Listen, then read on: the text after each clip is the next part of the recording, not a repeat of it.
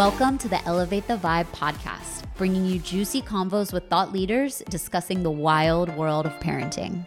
What up, Vibe Hive? It's Wednesday. It's your favorite day. I'm your host of the Elevate the Vibe podcast, Jay, and with me is my beautiful wife and co-host of the Elevate the Vibe podcast, Katie Berlin. What up, Vibe Hive? Happy Wednesday. We are heading into the holiday season. We're not heading into the holiday season. We are in the holiday season. Mama baked 3 dozen cookies, and I think I've eaten like 28 of them. This is why I love the holidays, not just for the excuse to bake cookies, but I personally feel pretty energized by the holidays. Like, I like the energy of it. I know for a lot of people it can be draining. It can be exhausting, but I like it. Now, part of what can be draining and exhausting is the family dynamics that come into play, and having conversations with your children about like, hey, maybe so-and-so isn't showing up to this party. Why is that? I want to see them.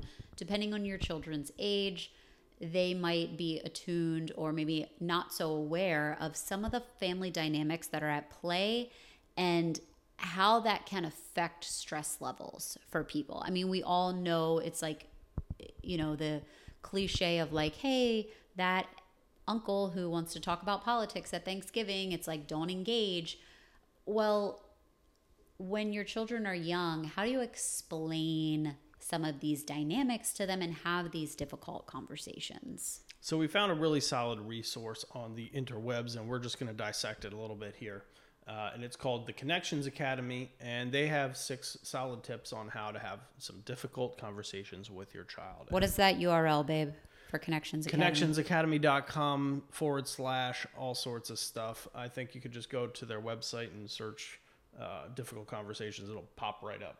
So, all right. So we're going to talk about the 6 tips here on how to help your kids deal with the drunk uncle or the drunk aunt or someone who, you know, it could be a life-altering situation, too. That's not just family-based. It could be just, you know, losing a job. It could be losing a pet, loss, anything, really. These are some good tips. So, number 1 is preparing for these difficult conversations.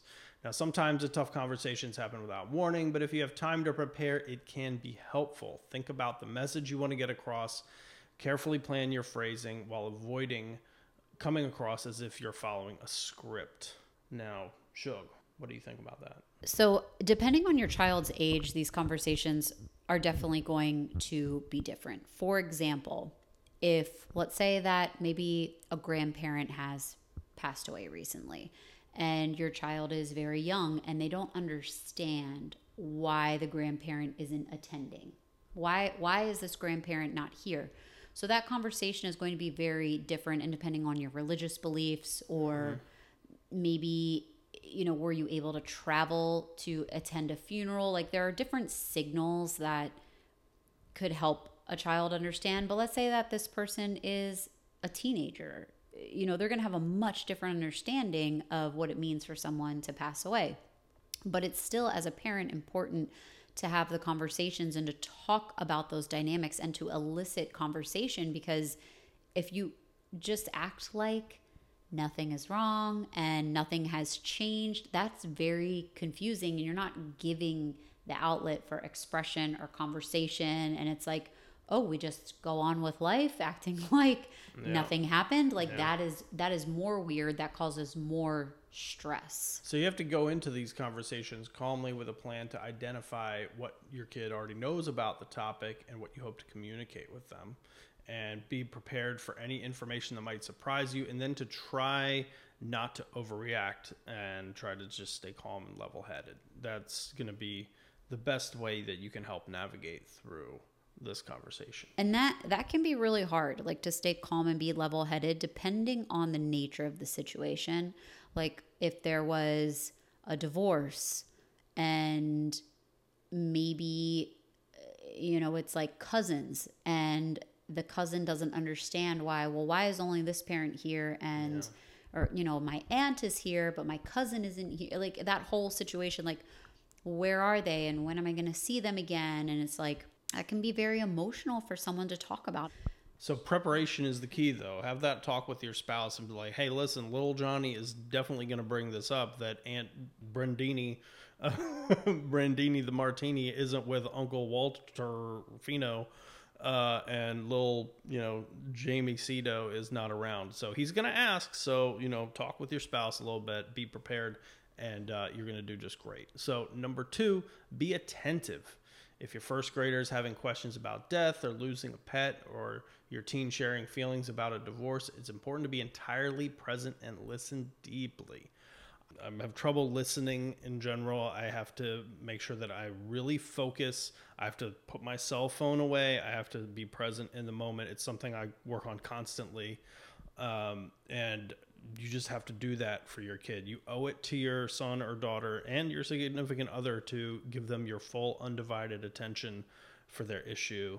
Be calm, be collective, be attentive. Number 3, be honest. No matter how well prepared you are for the conversation, it can be hard to answer your child honestly when you know the truth will hurt them. But research shows children can sense when their parents are not being honest with them, which can lead to a lack of trust in the parent-child relationship. Oof. Now this is such a hot topic, especially this time of year with like, is Santa real, and thinking about the dynamic around that. And there's a lot of people, I mean, I'm going like in a completely different direction here, but that topic of trust is, I mean, man, and being honest, that is so important. I would love to take credit for this statement, but I have to credit the beautiful Lisa Barlow of Real Housewives of Salt Lake City. Why are we always quoting Housewives? Okay. It's because it's the only show I ever watch, and I watch one episode once every 6 weeks. So it's the only piece of media that I take in. But she has 2 sons, and they're probably like 7 years apart in age. But something that she imparts on both of them is the bad truth is better than a good lie. So I'll say that again. The bad truth is better than a good lie. If you are always being honest, then you can lay your head down on your pillow at night and go to sleep. And with your children, yes, there are, I wouldn't say it's like not being honest, but there are ways that you curve and massage language depending on their age to be appropriate. And also, not every, even if they can fully understand, not every detail of a situation is appropriate for your children. Like, you can be honest without spilling every detail. You can omit something. Let's say, for example, there was infidelity with family members or something. You don't have to share that with a 10-year-old. Yeah. You can just say they are no longer together, and you're still being honest. And as they get older, you can adapt the story and be like, well, listen, you were this age. It wasn't really appropriate to tell you that your aunt did this with this random Well, I mean, I don't even know if that, I don't even think that's the thing. I don't even think that becomes that's hearsay, and then it's just gossip, and it's like, well, that's the thing. It's like you just share what is necessary to understand at the age that they are. And it's like, be honest. Good truth better than, bad truth better than a good lie. Wait, good truth better than the best lie. Wait, what? All right. So then the 4th one just kind of ties into number 3, and that was keep this difficult conversation short and simple. Simplify the facts as much as possible. Use age-appropriate language. Avoid unnecessary details that could cause them distress. And if you can just hit your rewind button about 52 seconds, you can hear Shug just lay it down about that entire subject. So go ahead and do that. I'm Shug, and I'm talking about keeping the difficult conversation short and simple. All right, fast forward. Now we're back to number 5. Acknowledge emotions for kids. Difficult conversations usually come with a variety of emotional responses, even for adults. Teaching your child to recognize how they're feeling is an important step in managing emotions. Watch for verbal and nonverbal cues during the conversation, and look for opportunities to let them know you're aware that they may have different feelings about what has happened. I think also our generation might be breaking some of the stigma too, but there can be a stigma associated with sex, and I'm not saying sex like banging. I mean sex as in like male female. oh, you're a boy, man up. Oh, boys don't cry. Acknowledging emotions for children, it's okay to cry. It's okay to have these feelings. It's okay to express yourself, expressing yourself in a healthy manner, like, encouraging that, because we all know what happens when people bottle shit up. Can you tell me about all the healthy people that keep shit bottled up? Look at me. Yeah. I'm like a fight or flight stress case. Come on. You don't have a bottle, Shug. You're a free-flowing emotional wonderland. Yeah, I am like I am like a when you put a Mentos into a Coca-Cola, that's me. That's why we don't allow Mentos or carbonated soft drinks in the house. All right, so let's see. The final one that we're going to talk about is empowering. You have to empower your kids. You will know if your tough conversation went well if your child comes away feeling loved, supported, and empowered to talk about the difficult topic.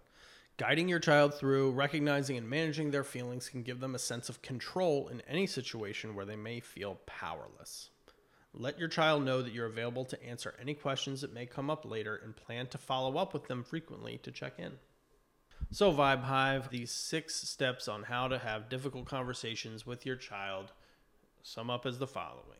Prepare for these difficult conversations. Be attentive. Be honest. Keep the difficult conversation short and simple. Acknowledge emotions for kids and empower them.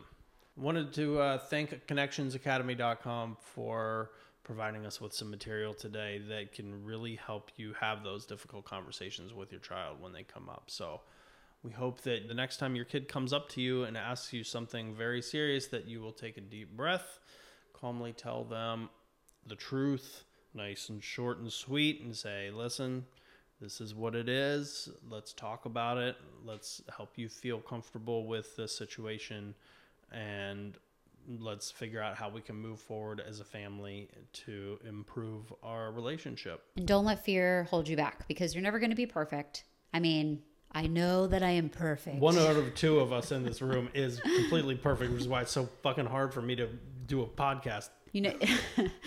You're never going to be perfect, but it's better to try to open up and stumble around and at least keep that runway there available, so it's like a flowing river and your child doesn't feel as if they can't come to you. I mean, that's building a foundation for many years in the future. And then one day, if they find themselves at a Christmas party with some awkward ass family dynamics, they're like, I know how to handle this. I got my 6 steps and I know what I'm doing. Yep. And if you really like the 6 steps, just go ahead and tattoo them on your right arm as a quick reference guide at your next party. Wow, Jason is really committed. All right, Vibe Hive. We love you. Happy holidays. We'll talk to you soon. Peace out. Hey there, Vibe Hive babes. If this podcast has brought you any value, please rate and review on your favorite listening platform. And if you're feeling really generous, share with a friend. Visit us at elevatethevibe.co for show notes on this episode and previous episodes. This podcast is intended to educate, entertain, and inspire. It is not intended to diagnose, treat, or substitute for professional medical advice. Please consult your healthcare provider with any questions you may have. And as always, thank you for joining us to elevate the vibe.